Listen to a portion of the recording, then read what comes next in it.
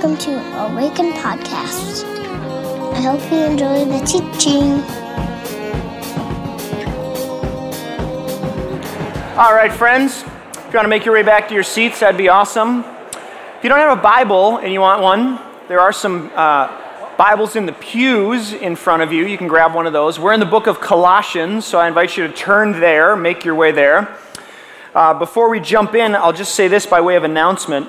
As it relates to the covenant affirmation of freedom in Christ on non-essentials, so if you've been around Awaken at all, you recognize this kind of language. We talk about this idea of, we affirm this idea of freedom in Christ, which means that in non-essentials or matters sort of outside of what traditionally is called orthodoxy or essential, we extend freedom to one another to be in relationship with each other, to be in process, maybe even to come to different conclusions at the end of the day. But as it relates to that, there are 10 of us or so that have been meeting since November with the specific intent of drafting some kind of a statement with regard to LGBTQ participation in the life of our community. We talk about this at Discover Awaken. We talk about it in our partnership class or our membership classes, but we have nothing stated officially, and this community has never really said, this is our direction, this is our path. And so I just began to realize that it would be kind and compassionate to sort of do that work and say, this is the path that we're taking and this is the direction we're going. And so we're intending to sort of draft something that the community would then affirm and vote on.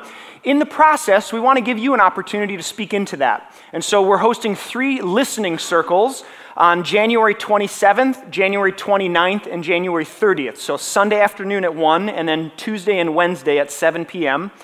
And the goal is really to provide a space for you all to sort of to share your hopes and your dreams, your fears and concerns, your thoughts on what you think next steps are that are appropriate. And our intent is to create that space, but then also to listen to each other. After all, they're called listening circles. So the majority of the time that you spend there, if you do come, will be listening, which is a great and needed discipline and habit that our culture is maybe not always in that habit of doing. So I want to create that space, and these are they're highly structured meetings. So if you've ever been a part of something like this, you will have 3 questions that you'll get in. I just gave them to you, actually. What are your hopes and dreams? What are your fears and concerns? And what are your next steps? Or what do you think next steps should be? So you have those 3 questions in advance, and you'll get a limited amount of time to share your thoughts on that. And then that's it. And then you're done talking for the night. And then everyone else will go around, and we'll be in smaller circles. So basically, it's a safe place for you to share whatever is on your mind. And whether you come to an affirming position or a non-affirming position at the end of the day, good, great, lovely, all are welcome. And we want to try to create a space that's actually safe for you to share that. So there's a limited number of spots available for these. Because we want to sort of create a certain kind of atmosphere, it requires only a certain number of people. So there will be, after today, we'll put on the website a link that you can click, and you'll be able to go there and sign up for one of those 3 days. If it's once it's full, it'll just be grayed out, and you won't be able to access it. And so everybody gets a fair shot at that. First hour heard about it. We decided to wait to post it for you all. So you're welcome.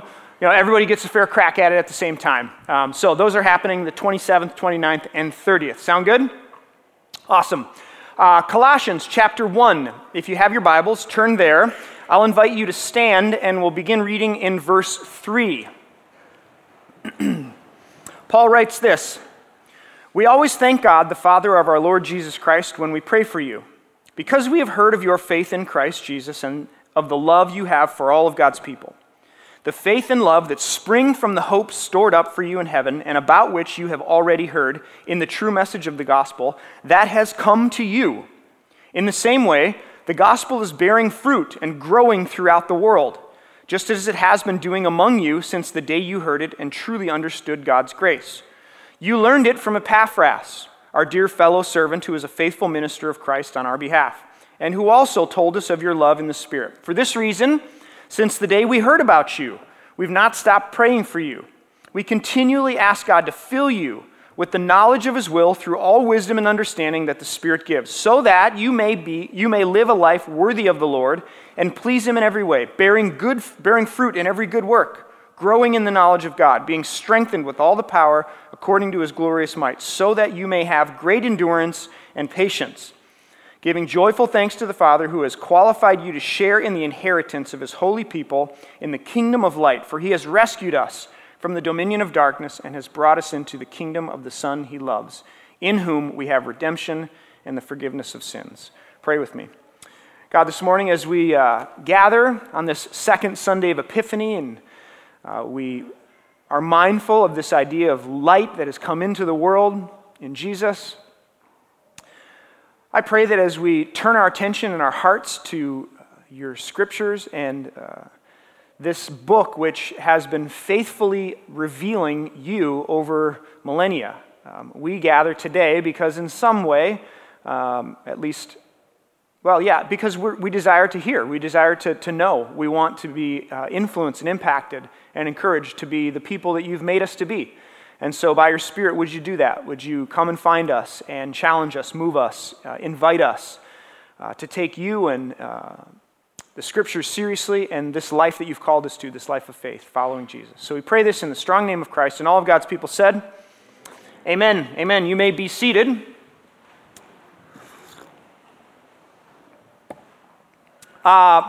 Surgeon General's warning, friends. What we're about to do this morning, I'll call it the deep end of the pool. We're going to dive really, really deep into two massive questions. I want to talk about what is the Bible and what is truth.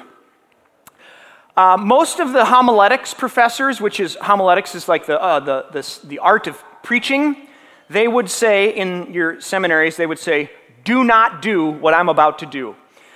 I'm an 8 on the Enneagram, and I often like to have something to be opposed to, or to say, I bet you we could do that. You can say we shouldn't, but I bet you we can, so we're fitting to. We're gonna try to tackle what is the Bible and what is truth.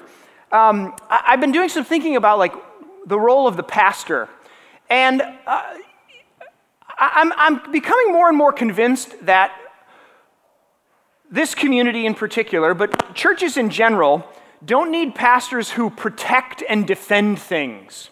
I don't know about you, but oftentimes when I've gone to church and I've heard pastors and they talk, there's this very defensive posture. Like it's their job to sort of defend and protect that which is true, right? Orthodoxy or right thinking, right belief. And truth be told, I'm just not sure there's a lot of fruit in that posture. And so thankfully, I don't think there's a lot of fruit in that posture, and there's no way I could ever be that kind of pastor. So that's not what I'm going to do this morning. I'm going to offer some things to you. I'm going to offer some possibilities, some ways to think about something, some things that are very, very important in church land, i.e. the Bible. And they may be very new concepts to you. They may be brand new. You may have never heard them before, and you may disagree with me. And I just want you to know that I'm okay with that. Like my pulse, if you could feel it right now, just non-anxious presence right here. That's what I'm doing. I'm not nervous. I'm not stressed. If you disagree with me, that's okay. We don't think that the pulpit, if it were wooden and it would mean more, like a big pulpit, this is not the last word. Actually, I would argue, this is the beginning of a conversation. I would like to offer the first word as you then take it and suss it out with your people that you do life with and community. You wrestle with what I've said or what's been offered or this perspective. And you still may say, I don't agree with you, Micah. Okay, great. We don't have to agree all the time. But as your pastor, I think it's in part my job to challenge you to think differently, to be provoked a little bit in the most pastoral way, to think deeply about the things that we say matter the most. And if, you're in church, arguably we're saying that the Bible and Jesus matter. So I want to try to see if we can think better about it. Does that sound good? Okay, so what is the Bible? Last week we started a study on a book of the Bible. It's called Colossians. It's in the New Testament. Paul arguably wrote it.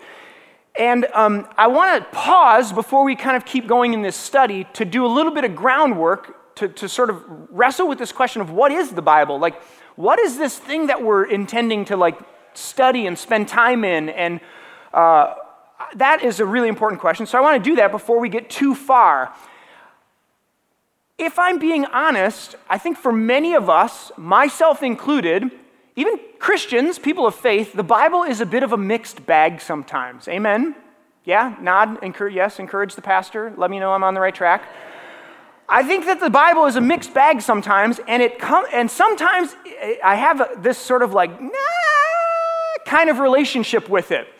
And I don't know about you, but if that's the case, I'm going to suggest that that is often because, or largely in large part because the way in which we hold the Bible, the way in which we approach the Bible, the assumptions that we have when we come to it, or the posture that we have when we talk about the Bible. For example, sing along if you know it. The Bible, yes, that's the book for me. I stand alone on the Word of God, the Bible. Yeah, there we go. Somebody else did it first hour. Such a great song, right? We teach it to our kids at camp. It's awful. It's actually completely inaccurate. The Bible, the Bible, yes, that's the book for me. I stand alone on the Word of God, which is the Bible. The problem is that the Bible doesn't talk about itself that way. The Bible doesn't call itself the Bible. When the Bible talks about the Word of God, the referent is not this. John chapter 1, in the beginning was the Word, and the Word was God, and the Word was with God, and all things were made through Him, and all things are held together. And then in verse 14, and the Word became flesh and dwelt among us. So the Bible seems to think that the Word of God is the Christ who becomes incarnate, Jesus. This is interesting, super valuable. We should pay attention to it. But to say it is the Word of God, no, actually it's not. There are words of God in this book, and they are no less inspired by the divine, but this is not the Word of God. According to this, the Bible, the Christ, the Logos, the one who was pre-existent, there in the beginning, the energy, the juice and the joints and the motion of life, the thing that holds it all together, that becomes incarnate and embodied, Jesus is the Word of God. The problem we have is we take the Word made flesh and we just want to make it Word again. The Bible has no interest in doing that, I don't think.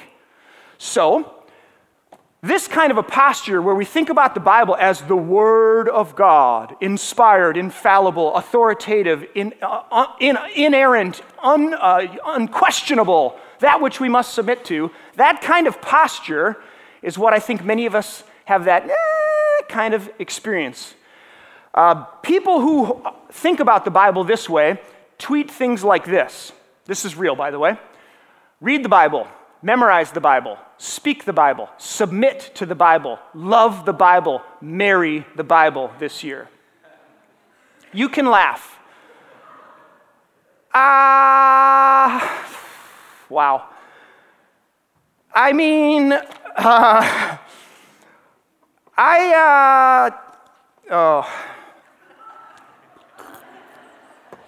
I don't mean to disparage anyone, and yet I have so many problems with that statement, those statements. One of my friends responded on Twitter, and I thought, totally nailed it. I'll just read this quote. I would agree wholeheartedly. They said, "The trouble I have with this is the willful naivete that the Bible is self-interpreting," meaning that the meaning of it is plain, and anyone can get it. It is not. People do it poorly, interpret the Bible. People do it poorly all the time with disastrous consequences. And the solution isn't just to read the Bible more or marry the Bible. Rather, it is to surround oneself with a community of people who read it differently than you do so that your interpretive biases are exposed. Preach, brother, come on now. Now, for people who mention this or claim or tweet these kinds of things, for all the women out there, it's fine. But for the men in the room, if we marry the Bible, shouldn't it be submitting to us?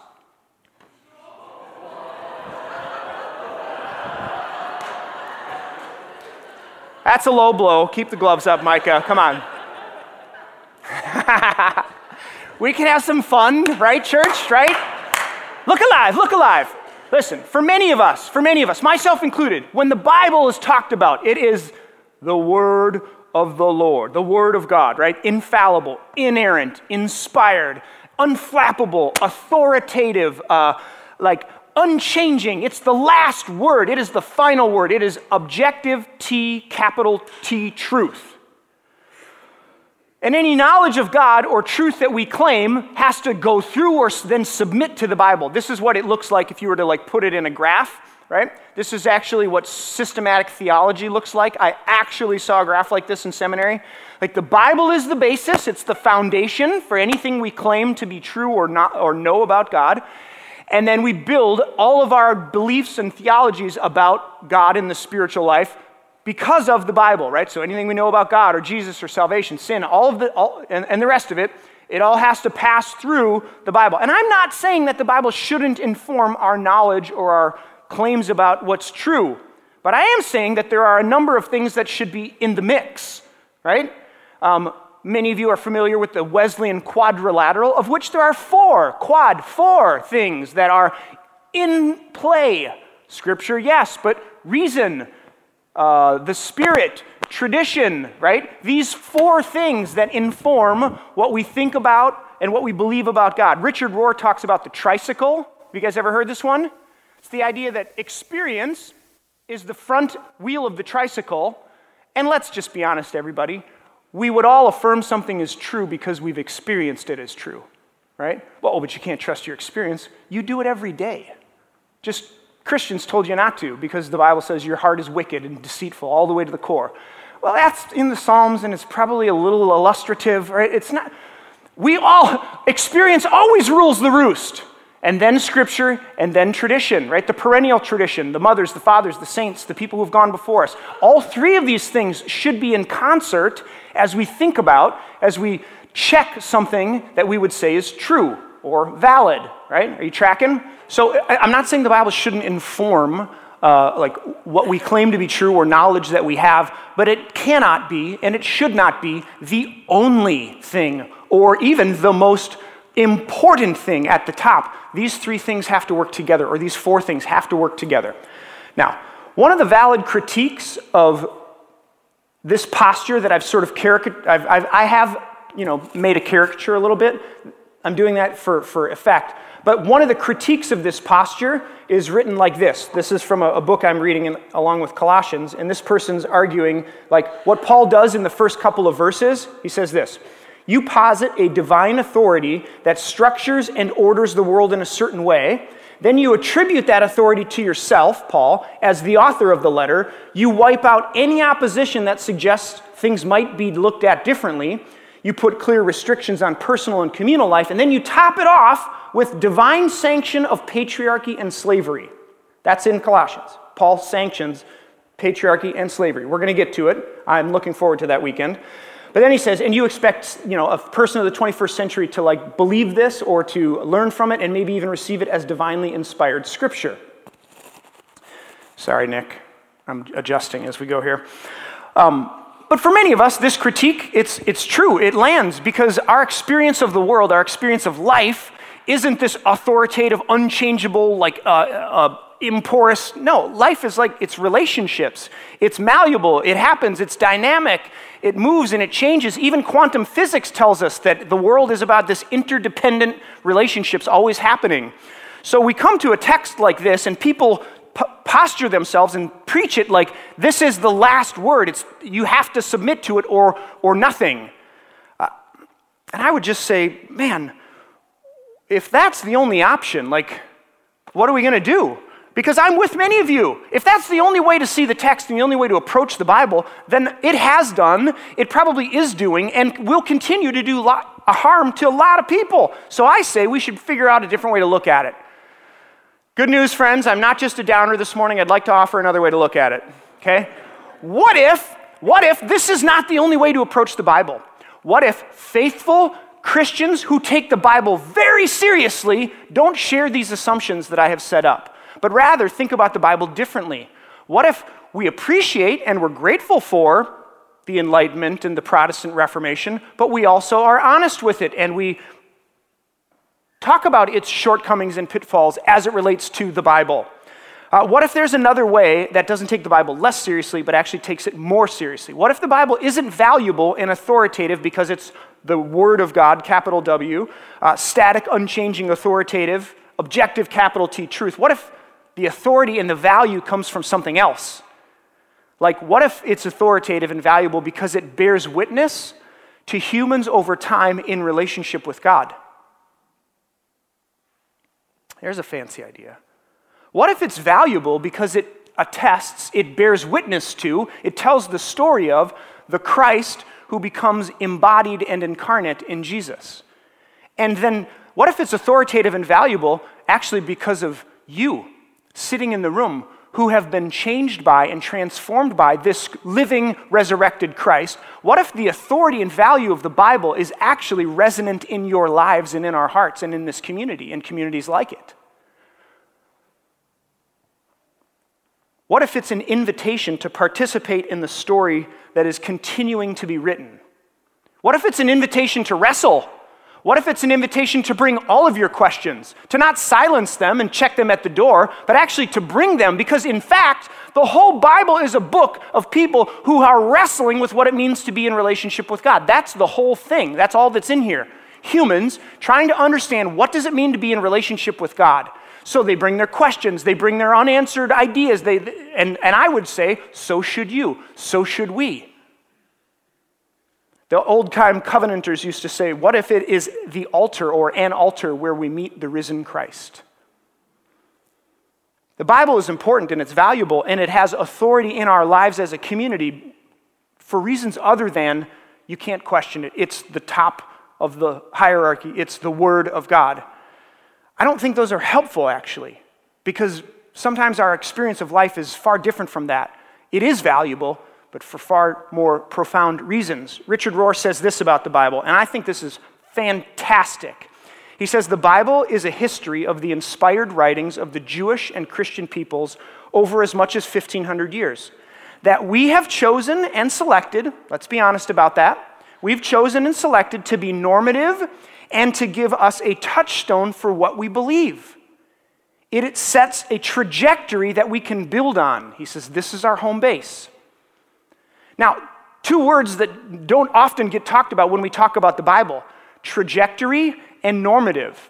We have to be honest that even in the Bible itself, there's trajectory. It begins with very primitive and barbaric and ancient views of God and humanity. Think Joshua and Judges. The divine is condoning, not only condoning, but commanding genocide.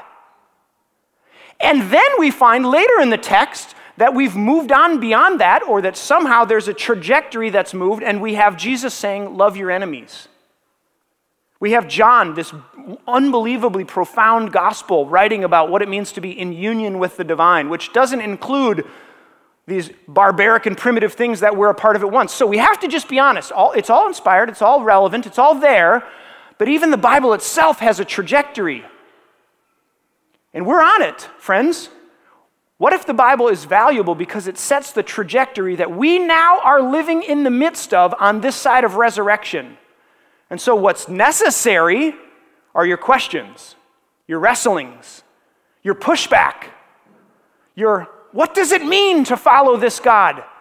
How do I live as a human connected to my own body in this world in ways that are life-giving and hopeful and loving to my neighbor?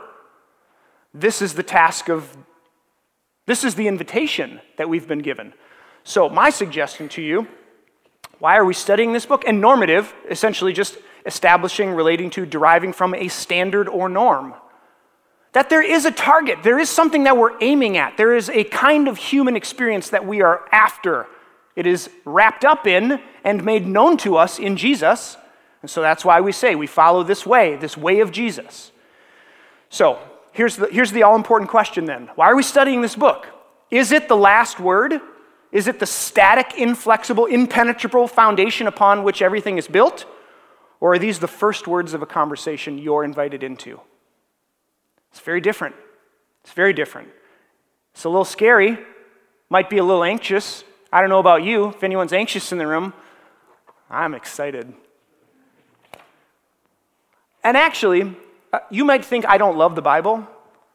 Far be it from that. The exact opposite is true. I'm doing this, we're studying this because I love this book, and I think it's valuable, and I want to take it more seriously, not less seriously. So that's why we're doing this. I don't know if you were wondering, but there you are. Now, what is truth? Okay, I'm going to take the next 5 minutes to talk about what is truth, right? Somebody's like, you're trying to do like a 12-week philosophy course in 10 minutes. It's fair. It's fair. I'm going to pivot away from like the Bible in general and specifically to Colossians in chapter 1, which Paul, I would argue, is sort of circling around this idea of what is truth.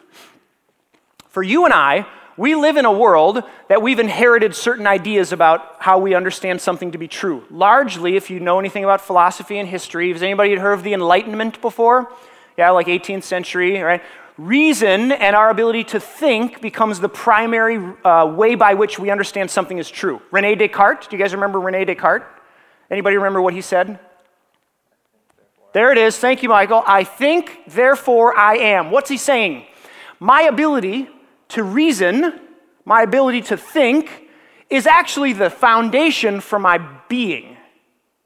So, in the Enlightenment, reason, our capacity to think, math, science, laboratories, this is what truth looks like. It's objective, it's detached. We can observe it from an objective perspective.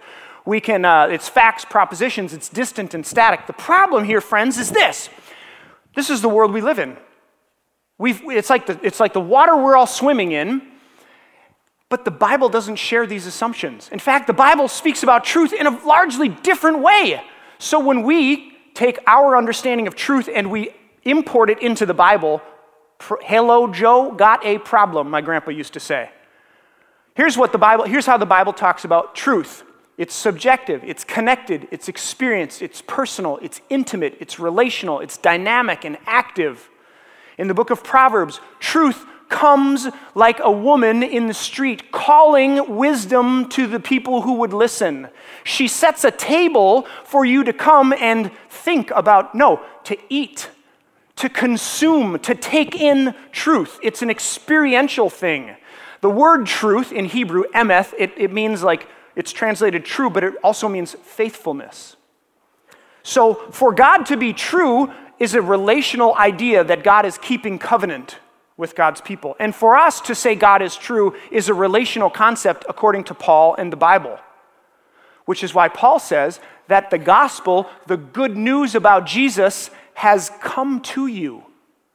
It's like it's embodied. That's a joke. Jesus is a body. He's like, it's as if the gospel, this good news, this truth about God is actually like walking up and down the streets, like a human, like a person, and you can experience it and be in relationship with it. Now, gang, here's where this gets crazy for us. For you and I went to Bible camp. Did anybody go to Bible camp before? Anybody do sword drills? Yeah. Sword drills are great, wonderful. I've hidden thy word in my heart that I might not sin against thee. Your word is a lamp unto my feet, a light unto my path. Amy Grant, thank you very much. I don't disagree, but it's rooted in an understanding that propositions and my ability to say the right things means I know something. The Bible disagrees wholeheartedly. Proverbs, Psalms, when the truth of God, the knowledge of God, the glory of God comes, it says that it will fill the earth like water. That righteousness and peace will kiss like they're in a relationship with one another. We have seminaries, and largely, 95% of the work you do to get a degree, it's all here. If I can repeat it, if I can say it, if I can reason it, I know it. That is a foreign idea to the Bible. What does this mean for you and I? You can say, I love God, I follow Jesus, but if you are increasingly a bitter, disgruntled, selfish person, you don't know God. Not according to the text. What Paul says is, the fruit of the gospel, which you know is being born in your life. So what happens is you change, you experience grace, and you become people of peace. This was last week. You can't say, I love God, and then not feed your neighbor. Paul talks about this in another book, right? You can't say, be warm and well fed, friend, have a good life, and when there are real needs among you. You can't do that. You don't know God in that sense. That's what Paul's saying. So for people who want to feel okay about ourselves because we say the right things, like, I affirm faith in Jesus Christ as my personal Lord and Savior, Paul would say, so what? Does it make a difference in your life? Is there any fruit from that seed of knowledge that you claim to know? Because if there isn't, you don't know. You haven't experienced the love of God in Christ. And Paul's claim in Colossians that he's saying to these people, he says, it has come to you.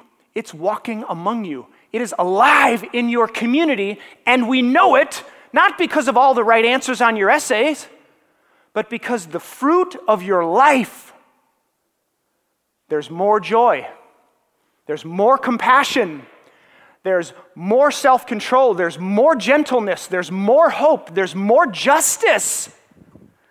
When these things are happening in a community, then you know,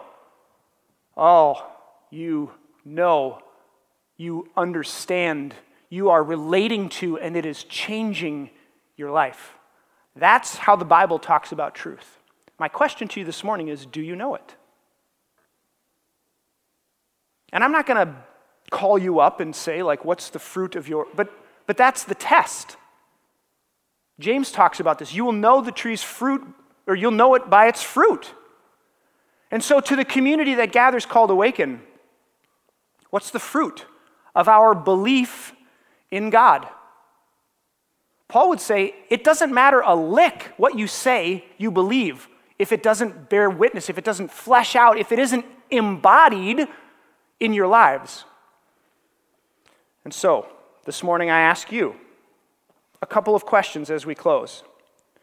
Do you recognize the truth that this book is claiming has come in Christ?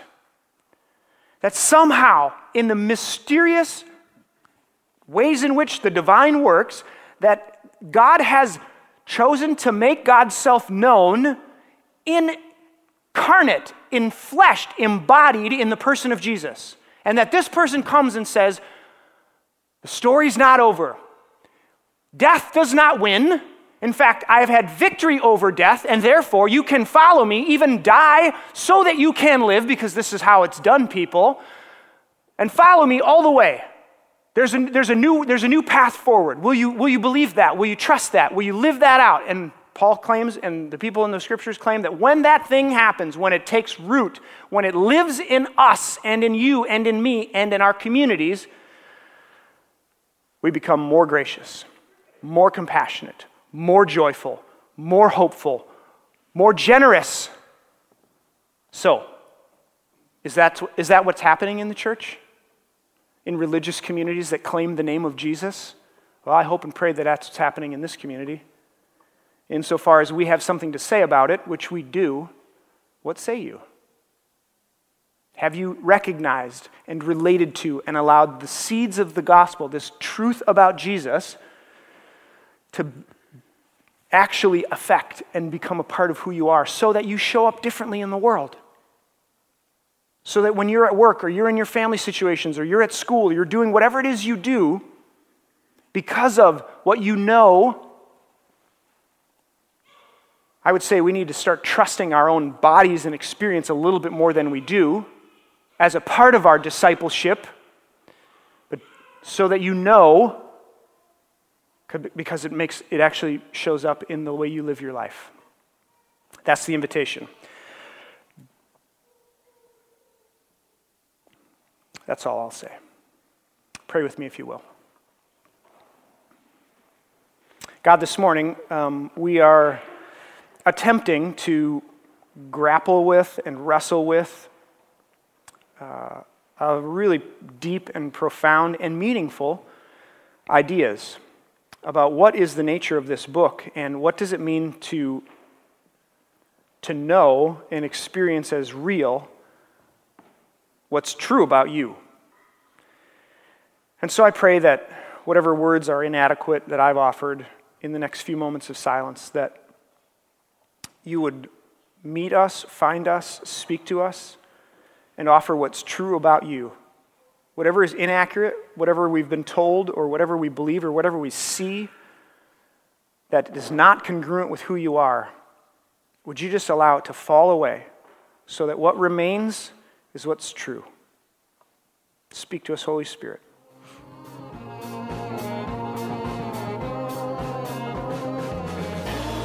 Find us online at www.awakencommunity.com or on Facebook at www.facebook.com/awakencommunity or on Twitter at Awaken Community. See you next time.